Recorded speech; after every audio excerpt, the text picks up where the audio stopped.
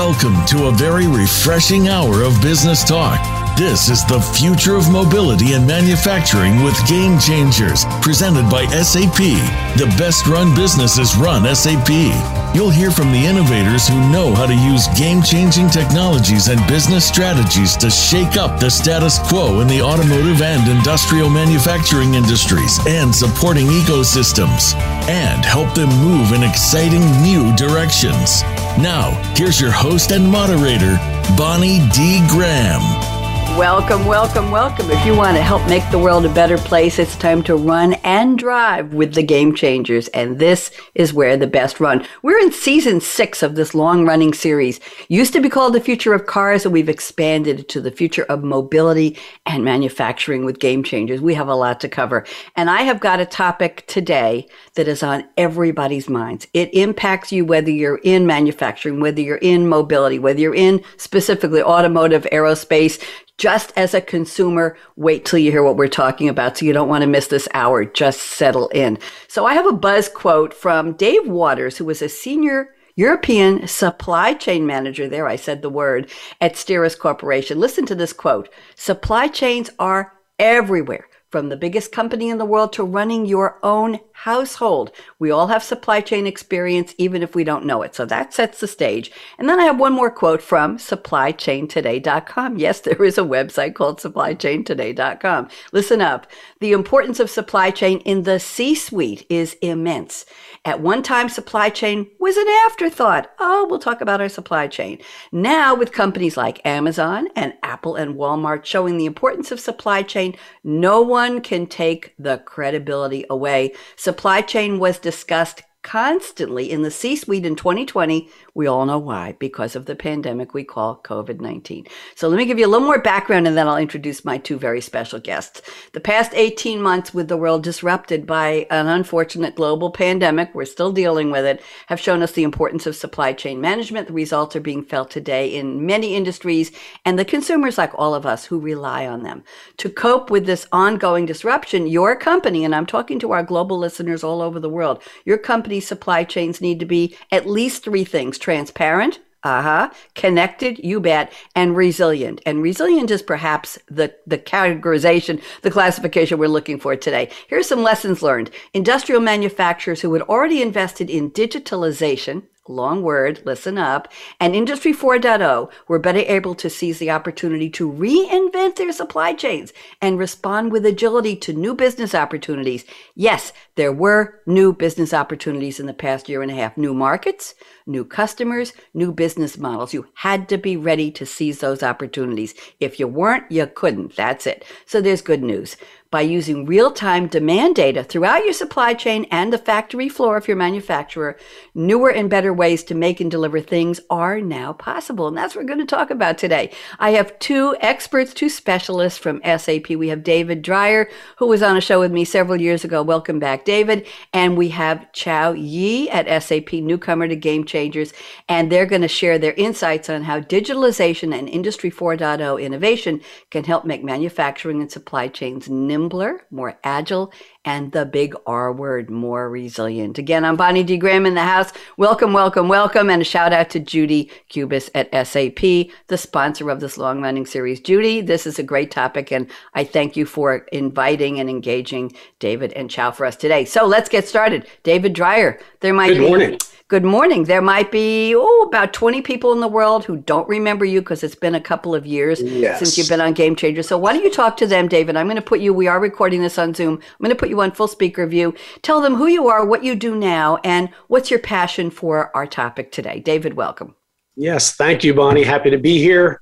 And good morning. I am David Dreyer, part of SAP's Digital Supply Chain Center of Excellence. And basically what I do is go out and talk with companies, generally large enterprise or global companies who are challenged by this whole concept of how do we adopt Industry 4.0. SAP has a program called Industry 4.Now, which is really a recognition on our part that today's industries and companies understand that now is the time to be adopting these new technologies for the very reasons that Bonnie just mentioned. I previously came from manufacturing. I spent 10 years in the automotive industry building out smart factories. So really boot on the ground experience with what it takes to achieve Industry 4.0 capabilities. And I got very passionate about that because we saw the tremendous uplift in our manufacturing capability as a result of that. So my passion in general is about the future and finding very pragmatic ways to apply these technologies to drive real value, real benefits for companies and industries at large. So love aerospace and defense, love industrial manufacturing, two of my concentration areas. But overall, I enjoy the conversations with customers, and we are seeing wonderful things happening out there. So happy to be here. Thank you very much, and I appreciate your passion. You certainly have been around for a while. And is resilience the word of the day, David Dreyer? It is at SAP. Well, sure. It needs to be SAP impacts companies and industries all over the world. So therefore it is around the world. We're going to talk about that. Thank you. Good to have you back. Chow Yi, so happy to meet you. Met you on a prep call the other day. We're delighted to have you. I'm going to put you on full speaker view. Would you please do me the honor of introducing yourself and telling us what your passion is? Sure, and thanks, Bonnie, for having me today. I'm glad to be here. This is Chow. I'm part of SAP Industries team. And let me kind of briefly introduce what we do at the SAP Industries team. Essentially, we play the role as a bridge between what's happening in the industry, what customers in each of the industries are asking for, what kind of trends happening in each of the industries, and what's going on with SAP. So what do I mean by that are essentially twofold. One, we bring all the customer voices, what they require, what they ask for, what their strategic directions are to the SAP's team, primarily the product side, so that we can influence all the products we push to the market. And secondly, we develop SAP's thought leadership industry strategy so that we can have a point of view around what's happening in the industry. And in my background, I actually started my career as a SAP engineer, probably 10 years back when I was coding the programs on the SAP platform then. And then I slowly transitioned from the technical side to the business side, did my MBA, moved to management consulting, which is where I was working at before I came to SAP. So I was a management consultant with EY Parthenon, the strategy consulting arm of Ernst & Young. And my passion really is to help customers and companies that I work with with their business digital transformation. And the reason I'm so passionate about that is such a complex problem, although it's just two words, digital transformation, but it cuts across people, it cuts across operating model, it cuts across your technology, it cuts across your strategy. Everything is included. So that's a really complex problem. I enjoy solving that problem with the companies that I work with.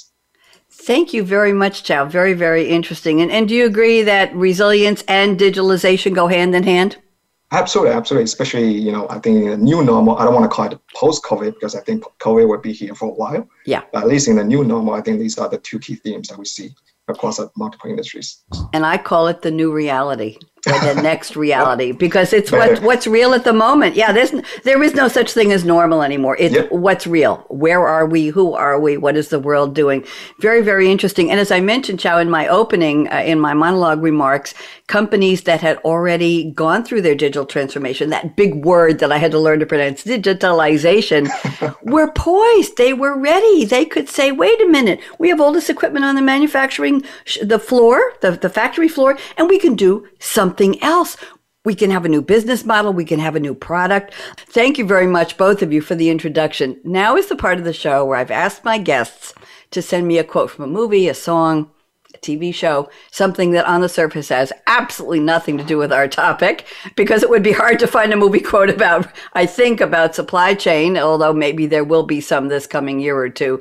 And they have sent me some really interesting quotes, and they're going to explain in their own words exactly why they picked the quote and what it does have to do with the topic. So David Dreyer has sent us a quote from one of my favorite characters and one of the world's favorite characters, Ellis Boyd, Red. He calls himself Red Redding, played by the inimitable and iconic Morgan Freeman in the movie The Shawshank Redemption, a 1994 American drama film that was, interestingly enough, based on a Stephen King novella from 1982 called Rita Hayworth and Shawshank Redemption. And I surprised David when I told him that Rita Hayworth was a very, very beautiful redhead movie star back in the day. So you can all look her up. Here's the quote. It's part of a very, very long monologue by Red. I'm going to read just the part we're talking about today. Some things are best left unsaid.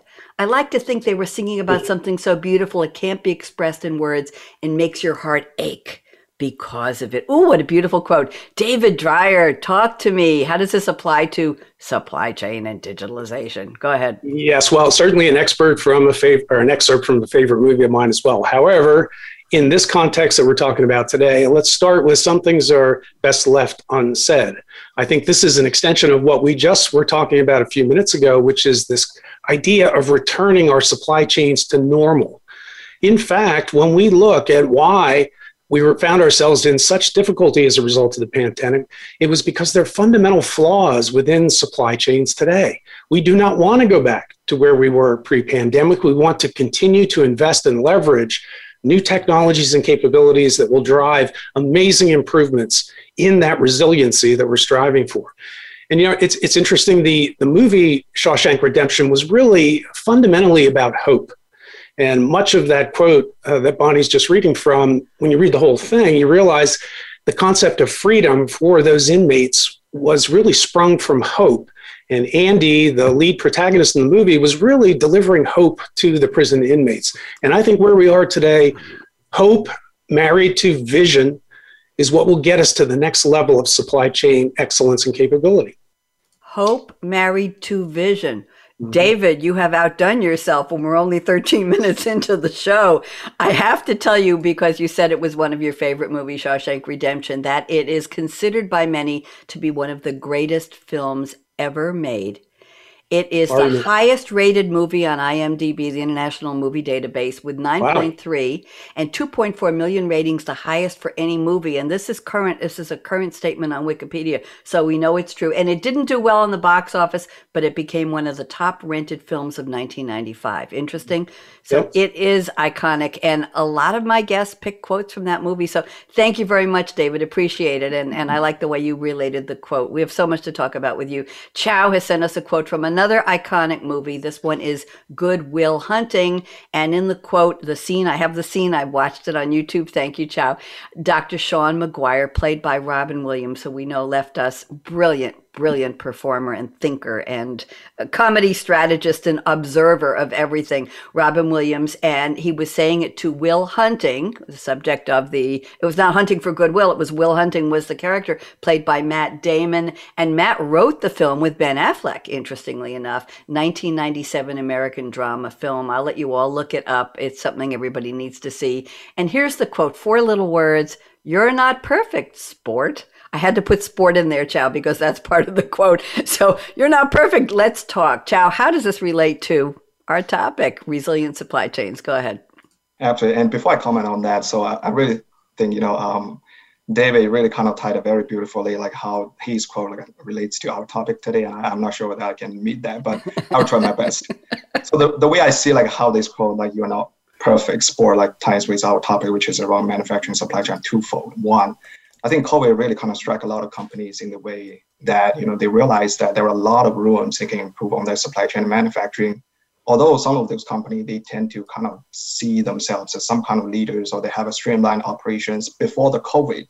But COVID somehow became a vehicle that realized, although I'm running my supply chain the way that I think efficiently enough, but there are rooms that I can improve. So you're not perfect.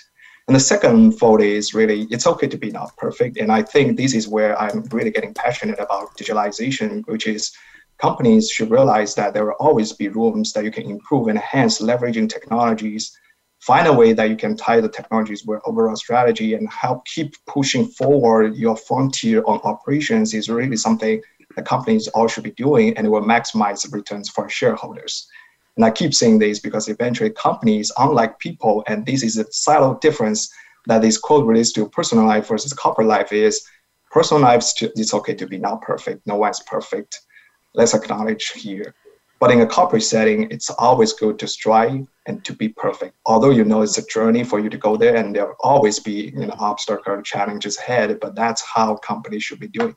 So that's how I see my quote relates to the topic today.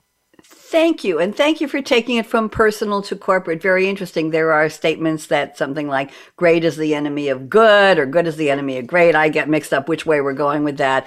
But the point is that it's very interesting that companies need to move ahead. The point is that you have to keep moving, right, David and Chow? Companies needed to keep moving, and they didn't get it perfect during the pandemic. Companies that were manufacturers of alcoholic beverages became manufacturers of hand sanitizer, right? When there was a dearth of that on the supply chain. So there's all kinds of things that companies needed, but they didn't have time to wait. They needed to just move ahead. You're not perfect sport, but let's get in business. Let's keep supplying what people need. Let's do it fast. Let's be nimble, agile, and resilient. So there's a different look at that type of thing going forward because we've all learned such amazing lessons. By the way, both of you, are you still waiting for anything to be delivered? I don't need to know what your purchasing habits are, but I know I waited a month and a half a year ago for a new Macintosh in the middle of pandemic. And I waited just a couple weeks ago, I waited a month and a half for a screen storm door from a front of my house. Chow, have you had any experiences with supply chain being delayed still? Yeah, I'm actually started shopping in the market for a new car because my wife and I, we've been driving this car for a few years, and we thought, hey, it's time to kind of get something new. And we realized that there's a big shortage around the chips for the auto manufacturers, which kind of delays a lot of kind of delivery of the cars. So I have to kind of put my plan to get a new car a little bit on hold for now. There you go. And I just got an ad from a local car dealer here in Durham, North Carolina, who said we can't guarantee we're going to have any inventory past the next 4 weeks, new or used. David, any supply chain impact on you as a consumer?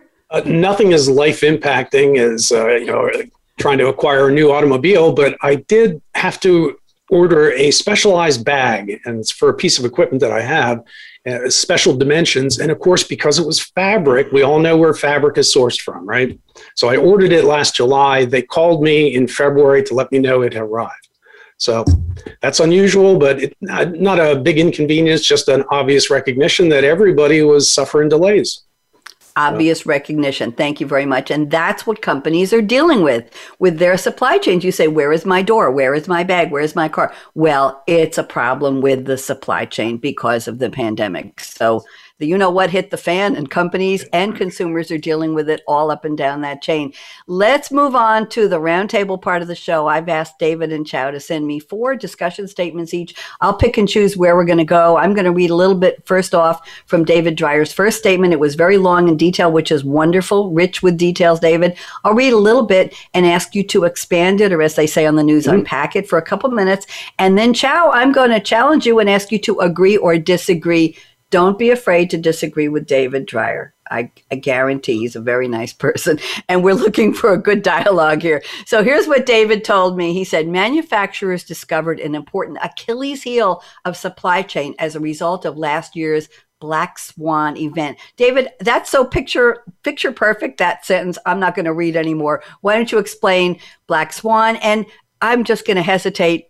I'm not going to hesitate to say there might be someone in the audience who doesn't know what an Achilles heel is, David. I'm sorry, but that's something a lot of us learned way back. I think it's from Greek lore. And why don't you enlighten us on Black Swan and Achilles heel, and then related to the topic? Go ahead, David. Sure. So Black Swan, very simply, is something that cannot be foreseen or predicted, but typically has very adverse effects, and in this case, globally adverse effects. So we try to do the best we can with forecasting, predicting. I mean, that's the very nature of business today. The better we do at that, the better we can run our business and be successful. But black swans are, by very nature, highly disruptive and unpredictable. The Achilles heel reference was just that the god Achilles had a secret that was unknown to many combatants who took on Achilles, and that was that his heel was his one source of weakness, much like Samson with his hair getting cut off. So the Achilles heel in this context was inventory. There had been such a move over, well, really decades now to lean out factories. And by lean out, obviously, we mean reduce the footprint of inventory, reduce the carrying cost, the obstacles that inventory represents, and become more agile in terms of tying and connecting customer demand and orders to what you in turn procure and supply to the lines in your production facility. So I remember maybe 15 years ago walking through a particular factory where the inventory was piled so high next to the operator workstations, it was difficult to navigate. And also dangerous, right? So there's a safety component as well. But today, when you typically walk through a modern, certainly a smart factory, what you see is very little evidence of inventory. at the line side itself. It'll be in small containerized platforms where the folks who are doing the work can retrieve and scan or do what's necessary, but it's largely sequenced for the necessary material required as part of the bill of material for what's being built. Now, the short end of that stick is that once you have disruption in the very rapid, low interval cycle times when that inventory gets replenished, you're going to disrupt and stop your manufacturing process. So you must be very synchronized across the entire supply chain. The concept that any chain only as good as its weakest link certainly applies here. It's not good enough for you to be equipped to manage that lower level of inventory. Your suppliers upstream have to be able to meet that and do so reliably. And what we saw here was leaned out inventories resulted in shortages that could not be replenished. Now, that obviously doesn't apply to, say, highly engineered products that are unique to a customer, but where you have higher volume, certainly there is a value. Inventory as a bulwark against disruption has a place in the business planning. And having some level, what we're trying to all do now is figure out what is the right level of inventory where. So we have tools to help us do that today. Demand-driven MRP is one example. More intelligence being applied to figuring out what should the safety stock levels be and where. And lots of great tools to help us do that today. So that's part of the intelligence that's being built into the new supply chains. Thank you very much, David. Good overview. Ciao. I'm going to put you on speaker view. Please agree or disagree with Mr. Dreyer. Go ahead. And Bonnie, if I may, before I kind of, state my, whether I agree or disagree, let me actually break it down, for the audience and for all of us. I think David brought up really good to interesting and very good discussion points for us. One is about the lean principles in the manufacturing, which has kind of taken us in for quite a few decades that, manufacturers, they all take like lean principles as they go-to principles whenever they want to reduce the waste. And, and nowadays you see some kind of, ideas in the market, people start challenging how is lean still kind of applicable, is still relevant in the industry with all this technology available. And, actually COVID posed a question, hey, we apply lean, and as David rightfully said, hey, you kind of have such a lean operations, you have such a lean inventory, but eventually causes some problems. So is lean still kind of applicable? Is lean still relevant? So my point on that, I think lean still applies. And I think it's a principle that is now being furthered by the digital technologies. And let me give you an example here.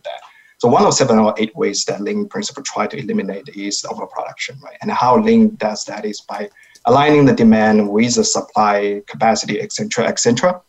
But, with the technology such as advanced analytics nowadays, you actually can further the lean principles in eliminating your overproduction.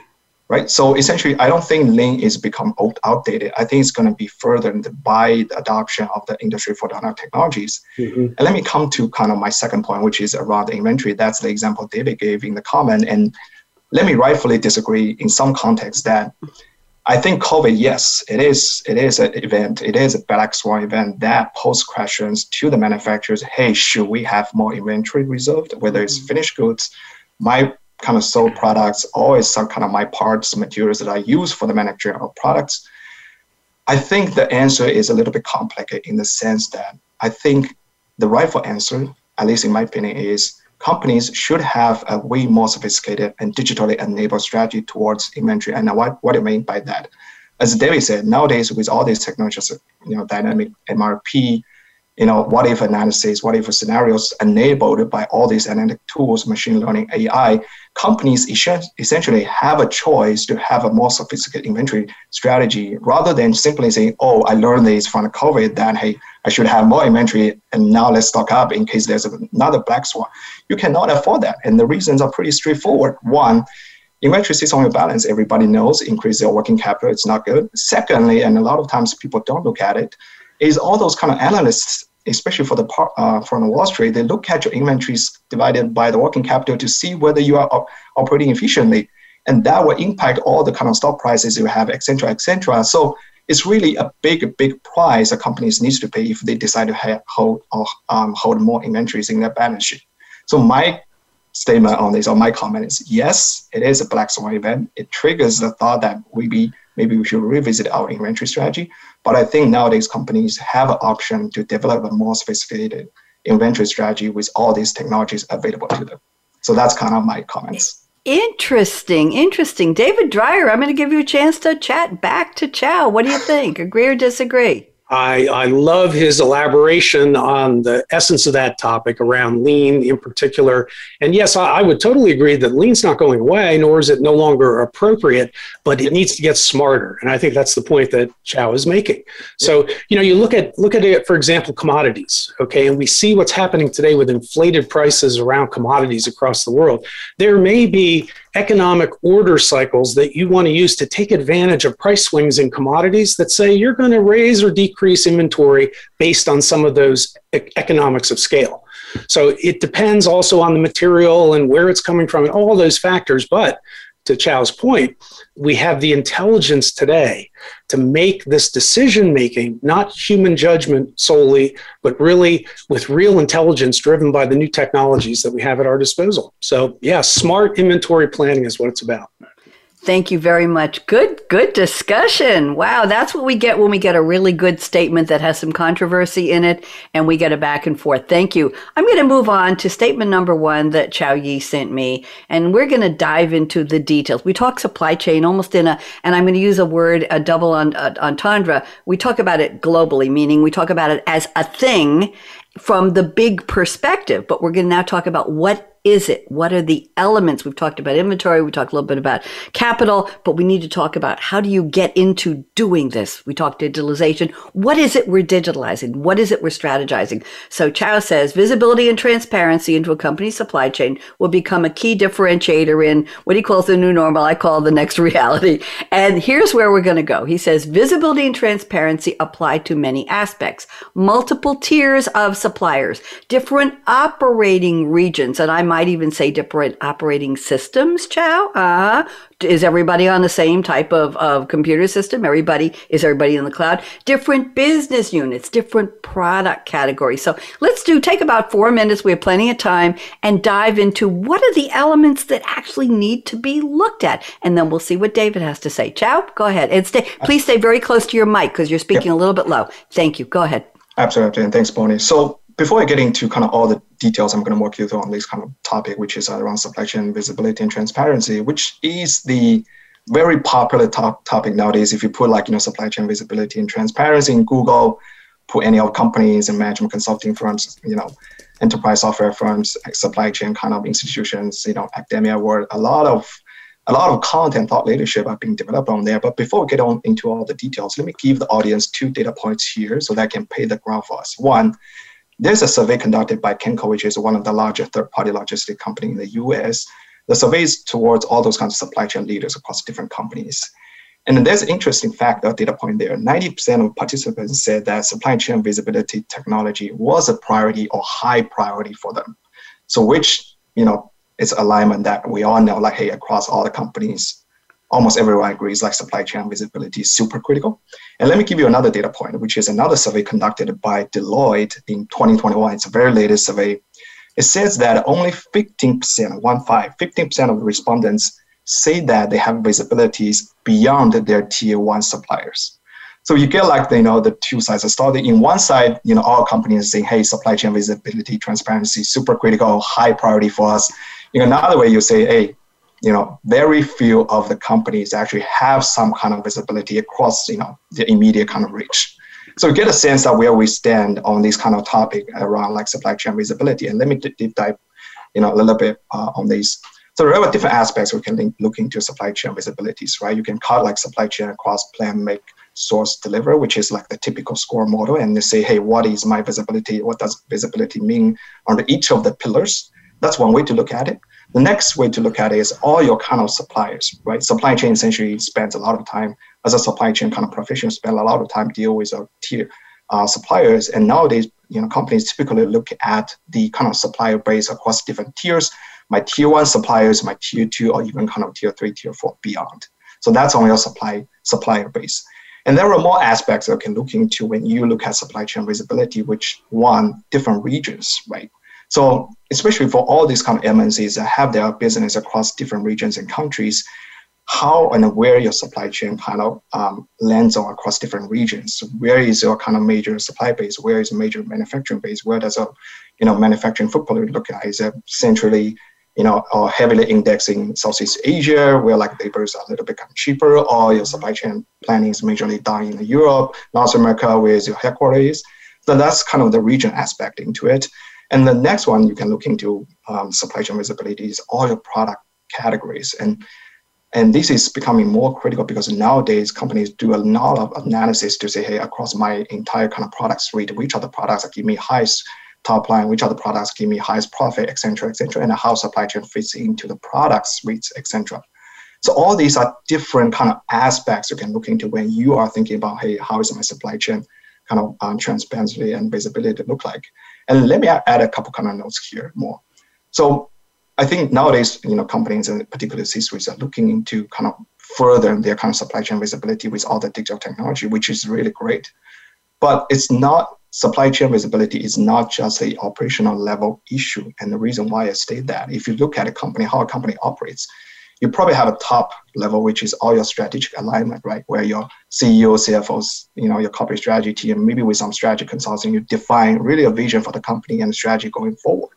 And then moves to the operational level, which is where you do all those operational planning, you set up your operating model, and hence supply chain comes into play because supply chain tend to be a major component in your value chain, which impacts operations. And hence people tend to say, oh, supply chain visibility is just something we can improve on operational front. It's not so anymore. It's more a strategic issue rather than operational issue. And the future of supply chain visibility, you can imagine or visualize a picture in your head.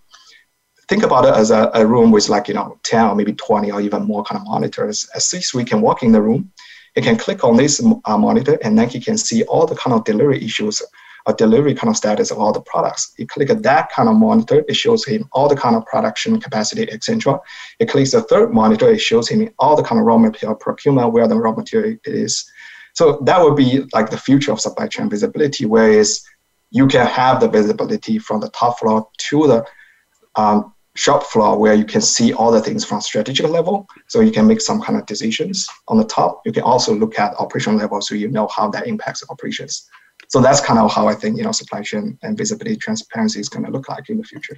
Thank you very much. I feel like I've been in a class, a master class. Seriously, very, very well done. You articulated in simple terms, and your passion for the topic shows through. David Dreyer, anything? I'm just going to say agree or disagree. David, what do you think? Hard to argue with those very salient points. What I would add is, and this is interesting, recent surveys that have been conducted, BDO research, for example, we hear, as Chow was mentioning, this groundswell of interest and acclimation to the idea of digital as it applies to supply chain. But you got to get under the hood a little bit on that and say, what does that really mean when you say you're digitizing your supply chain? Does it mean that you're using some kind of automation for how you do procurement?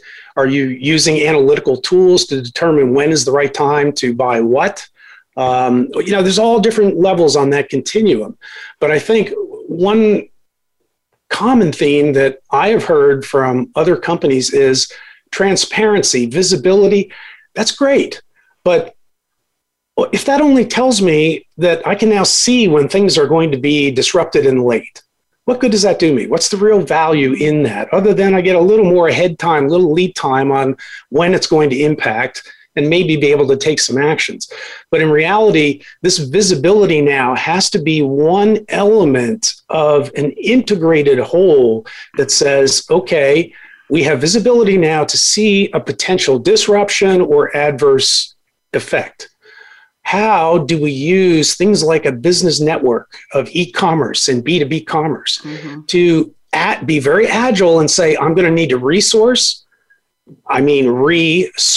that particular material or product, whatever it is. I'm going to have to be able to pivot, essentially, when I see something beginning to happen. And the further in front of that data we get through transparency, obviously, the more time and effectiveness we can have in reacting. So I think my point is that visibility doesn't end with what you are able to see. It's how it empowers how you're able to act. What do you do with the actionable data? What actions do you take, right, David? You have to do something. Oh, look what our dashboard showed. Well, what are you going to do about it? Chow, anything you want to say back to David? David, I'm putting the next topic in the chat for you. But Chow, anything you want to say back? I really appreciate that kind of the comment like David brought up, which is really around like what to do with the insights. And I think that's something, we probably can touch it later, which is like what kind of talents that can help you to translate the insights into actionable kind of action items. That's our next topic. I would just kind of, make a comment. But I think David really kind of pushed it like, for the kind of the comment. And I have a comment for both of you. We hear about cars, and this was Judy's show, was the future of cars, Judy Kubis, and that's what we moved it to a much bigger topic. But we've been talking for several years about the smart car, right? We're talking about sensors in the car. And let's say David is driving down the road and he's on his way to a company picnic, let's say, and you can really go. And Chow is his passenger in the car. And all of a sudden, a signal comes on, a message comes on this digital dashboard in his car, and it says, David, with all due respect, the fan belt is about to break and you've got 12 miles left and it's going to go snap and pop. And we're going to have an unpleasant event that will prevent you from, and all of this is said on the dashboard of the car, of course, in a pleasant voice in the language and accent and gender that you choose for that voice. And it says, but David, this is a smart car you're driving. This is the one that Chow's going to buy next. We have scheduled a repair visit for you at Morty's gas station, which is on exit 3 that's coming up on 1.2 miles in the right-hand lane, and we're going to move your car gently with your blinker on to the right-hand lane. You're going to get off, and Morty has got the replacement of the fan belt. It will cost you $125. It will go on your Apple Pay. You don't even have to sign for it, and you will be back on the road, and we guarantee you'll be at the picnic in time to make sure the potato salad in your car doesn't spoil. Okay. Now, wouldn't it be nice in manufacturing if the message we're talking about, right, Chow, on the supply chain says, I have data for you. And I'm telling you that silk thread is running out. And we know that you've got this huge burgeoning market for silk scarves, and you're going to be running out of silk. So we have arranged for you to source your silk from another company that knows you're ready. The order has been, is that reality, Chow? Is that going to happen where it's all digital? What do you think? Well, Am I dreaming? No, Bonnie, actually, definitely not. I'm not dreaming, and we already seen that's happening, right? With Tesla is an example. You already have some intelligence built into the car, and let me add a comment here. It's not just happening in the auto industry actually, and it happens across all the industrial manufacturing, the heavy equipment, et cetera, where manufacturers, all those kind of equipments are adding more intelligent technologies such as IoT, et cetera, into the equipment so that it can be smarter. And that's actually one of the key themes that we see, that's rising very rapidly, and it's causing a lot of problems to the manufacturers. So they definitely need to kind of revisit their supply chain, their manufacturing strategy, et cetera, to get ready to deliver on that promise that is rising up.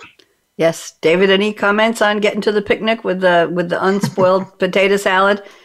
As long as I have the option to choose at the end of the day, right? I want supervised intelligence where the human still has input into what the ultimate decision is. It's fantastic. It's funny. As soon as you were reading that, it took me back to when I was 11 years old, sitting in a movie theater with my mother watching 2001: A Space Odyssey, the Stanley Kubrick classic. Yeah. And do you remember Dave, who happened to be the lead protagonist in that film, was saying, Hal, open the pod bay doors. And Hal came back and said, I'm sorry, Dave, I can't do that. Hal, open the pod bay doors. So that was the computer sort of taking over the whole mission. But where it got interesting was exactly that same thing. Hal said, oh, wait a minute. I detect this transponder is going to fail with 100% certainty in 24 hours. So this was 1968. That we were envisioning that kind of capability, which is remarkable. I agree with Chow, though. We are on the cusp of seeing that come to life across a number of industries in a number of different ways. Automotive, very exciting. And underlying all this is the concept of the digital twin, right? Whatever products we are manufacturing now have also a digital corresponding life where real-time data can be infused to that digital twin that comes from all different sources, including, as you cited with the automotive example there, monitoring of the health systems of the vehicle. All that can be brought together into a network. And I think the future that we're going to see with supply chain is enormous power of networks. And you know what that means? It means it's going to be more exciting to work in those fields, isn't it? Yes. And that topic we're going to talk about next as far as work. So I'm reading a little bit of statement number 4 from David, and then David will run with it. We'll see what Chow Yi has to say. He says, perhaps like the captain in the film Cool Hand Luke, quote, and this is another iconic movie quote, what we have here is failure to communicate. And David says, the conversations that are widespread now are exploring new models of work. People, Chow, you mentioned this. And what it means to provide value in any enterprise. Is personal physical presence the defining characteristic of delivering value in work? Let's talk about the future of work in the context of manufacturing and supply chain. David, why don't you take it for us? Yeah, and I think we saw a lot of really interesting examples of that. Part of the disruption was the workforce could not be brought in to execute activities that were needed, in particular around shipping ports all across the world. So we have all these products and containers that are starting to pile up at ports and unable to get the workforce necessary to move that. And that is still a lingering challenge. Estimates are that the congestion and bringing back sort of the normal flow to our shipping processes, we're well into 2022 before we start to see that normalize again because of all the buildup, all these sea containers that never got distributed. And we just talked about that with the delays that we saw. So people having a physical presence, obviously in many contexts, very necessary. Unless we come up with some kind of fantastic automation and everything becomes automated, we're a long way away from that happening. So we need to understand who needs to add value by physical presence. Where can that physical presence be augmented through cobots, right? Human-assisted robotic capabilities. And a lot of manufacturers are really starting to look at that now. And they're looking at it with a new lens. And that is one where when we talk about sustainability, we also talk about the health of our workforce and their safety. And so there's a lot more focus now on maybe we need to change some of our processes in manufacturing to make the work that humans have to do less risky, more rewarding, more intelligent, perhaps in many cases. But some of those people can be further augmented by remote virtual resources, including other people.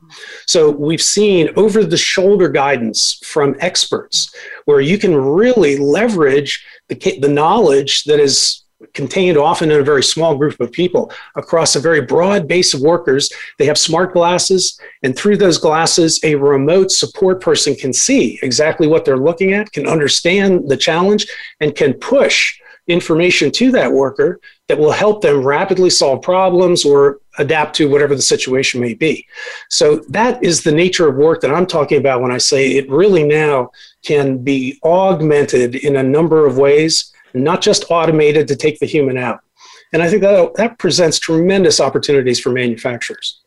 David, thank you. And I want to do a definition here before I ask Chow to comment. Cobot, I've never heard the word, and I looked it up quickly on Wikipedia. Just let me read this. A cobot, C-O-B-O-T, or collaborative robot, hence CO from collaborative, robot from bot from robot, is a robot intended for direct human-robot interaction within a shared space, or where humans and robots are in close proximity. Cobot applications contrast with traditional industrial robot applications in which robots were isolated from human contact. Is this about right, David? That sounds right. Thank you. Chow, talk to us and stay close to your microphone. We want to hear all your words of wisdom here. Go ahead. Absolutely. So this time, let me actually agree to, David said 100%. I think that's a great way to summarize what's happening around like automation in these kind of manufacturing space.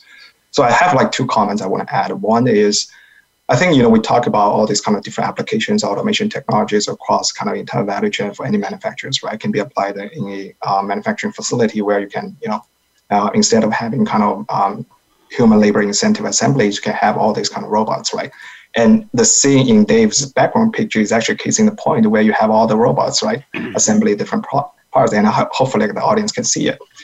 But my point around these is you probably need some kind of underlying technology that connects all the different kind of pieces, right? You have a manufacturing plant in, let's say, New York, you have a kind of a distribution center in Arizona, you have some other kind of facilities in Asia, all that, and you apply all these technologies. But one thing that really stands out is all those data, right? And data needs to kind of flow through different kind of parts of your entire value chain, which requires some kind of underlying technology. So that becomes really kind of the foundation that for you to enable all those kind of automation technology across your entire kind of manufacturing footprint. So that's my note or my comment number one. And number two is, let's also acknowledge that it's a journey for the manufacturers to move from now to eventually they want to have automation applied across their entire footprint or entire kind of operations. They won't be able to kind of change or replace everything from day one, right? And they need to have a plan in place where they start, which is the best kind of manufacturing kind of plan. They can apply all these technologies, automation technologies, so that they can replicate that and use as a learning curve for other kind of manufacturing facilities they have. So there's a learning curve, and it's going to be a journey. And hence, the manufacturers need to have some kind of clearly thought plans that help them to map out, hey, I have a 3-year plan that I'm going to do all these automation technology applications across my entire footprint, starting with this manufacturing plant in New York, starting with that. So it's going to be a journey, and there will be some lessons learned, and there will be some learning curves. But the good thing is, with all these kind of technologies available, thought leaders, best practices that all different companies offer, they are not alone in the journey. So that's kind of my 2 comments on that. Thank you. I hear some optimism in that. David Dreyer, anything you want to comment back to Chow? Interesting. It goes back to when I introduced the program that SAP has for Industry 4, Industry 4.now. Mm-hmm. And we have been stressing to companies for years now, exactly to the point Chow is making. This is a journey where you're going to have to learn, and you're going to have to learn in the context of things that are perhaps only relevant to your business, right? And the way you do business. So no one else can tell you what it is you need to learn. You're going to have to go through it yourself. What that means is the sooner you start to learn, the sooner you can start getting better. So start now if you haven't. Thank you very much. Appreciate it. Great topic around the table. And I love the idea of cobots. Thank you for teaching me a new word, David. I always like to learn from my guests. We are going to be able to squeeze in one more topic. We've got about 8 minutes left to the show. And I've selected statement number 4 from Chow Yi. And we're introducing, I think, a new word we haven't talked about on the show yet, servitization. Servitization and new business models are an emerging theme across multiple industry segments. I'm going to stop there. Chow, I'm going to let you explain it. Why don't you take about 3-4 minutes, and we'll give David equal time, and then we will wrap up. Go ahead, Chow. Absolutely, and thanks, Bonnie. So let me kind of spend the first 2 minutes, expand a little bit what do we mean by servitization and business, new business model, and how that impacts the supply chain. So servitization, new business models, as we see, are something that industrial manufacturers are moving towards nowadays. Meaning they're no longer selling just equipment. They're moving towards a service-oriented business model. For example, you have a big equipment that you typically sell to the end customers. Let's say you're having kind of machinery used by those construction companies, right, to build kind of buildings, et cetera, et cetera. What's happening in the past and now, probably now still to some extent, is this is a one-time sale, right? You sell the equipment. It moves from your balance sheet to the other's balance sheet. You sell some kind of add-on services to it. Companies will use it. It's on their balance sheet. You don't need to worry about it. They have to depreciate that along the years. But what we see here is manufacturers of such kind of equipment are exploring new business opportunity. Instead of selling, the hardware, the equipment, they're selling the services. They sell you the usage. They sell you the right to use the equipment. And this actually started from some other industry, for example, software. Initially, there were softwares, it's a one-time sale, but now with cloud, with everything, it's moving towards subscription services or model. And we see industrial manufacturer moving towards that direction as well. So that's what we meant by servitization and new business models. And there are different variations or variants of the new business models. We see a lot of we call outcome-based business model, which is you, as a manufacturer of the equipment, you have the kind of equipment on the customer side. Depending on how much they use the equipment, you charge them for the usage. Or it can be, based on the outcome. Hey, you use these, for example, a printer. You use a printer, you print 100 pieces of kind of papers. You charge for each of the pieces of the paper they print. And that's based on outcome. So there are different variants, but the point is they're moving away, or they're moving towards, instead of selling the hardware, one-time sale, they're moving towards selling services, they're moving towards selling usage, and moving towards selling outcome. So that's what we meant by servitization new business model, and that's what we see as an emergency, at least for the industrial manufacturers. And let me come to like the second point, which is around how these new themes can impact supply chain. So as I think at the beginning of this kind of show, Bonnie mentioned that for a lot of C-suites, supply chain used to be an afterthought. And my take on that is, professionals or kind of corporate C-suites, they tend to look at supply chain as a cost function, right? It's only about cost. It's about reduce the supply cost, find the best suppliers with the most kind of reasonable cost so that it can improve my margin, et cetera, et cetera. Even though all these kind of matching the demand with the supply so that I can reduce the inventory, also it's about cost and working capital. But with this new kind of emergence of these kind of new business model and servitization, I think supply chain is slowly taking the center stage. And what I mean by that, think about it, you are selling a one-time equipment, right? You're selling the laptop, it's done. You, as a salesperson, you close a deal. It's none of our business, it's in the customer's hands. But now you're selling the laptop as a usage. You need to take care of the laptop throughout the laptop's lifetime. And here comes the interesting part, which is the customer experiences.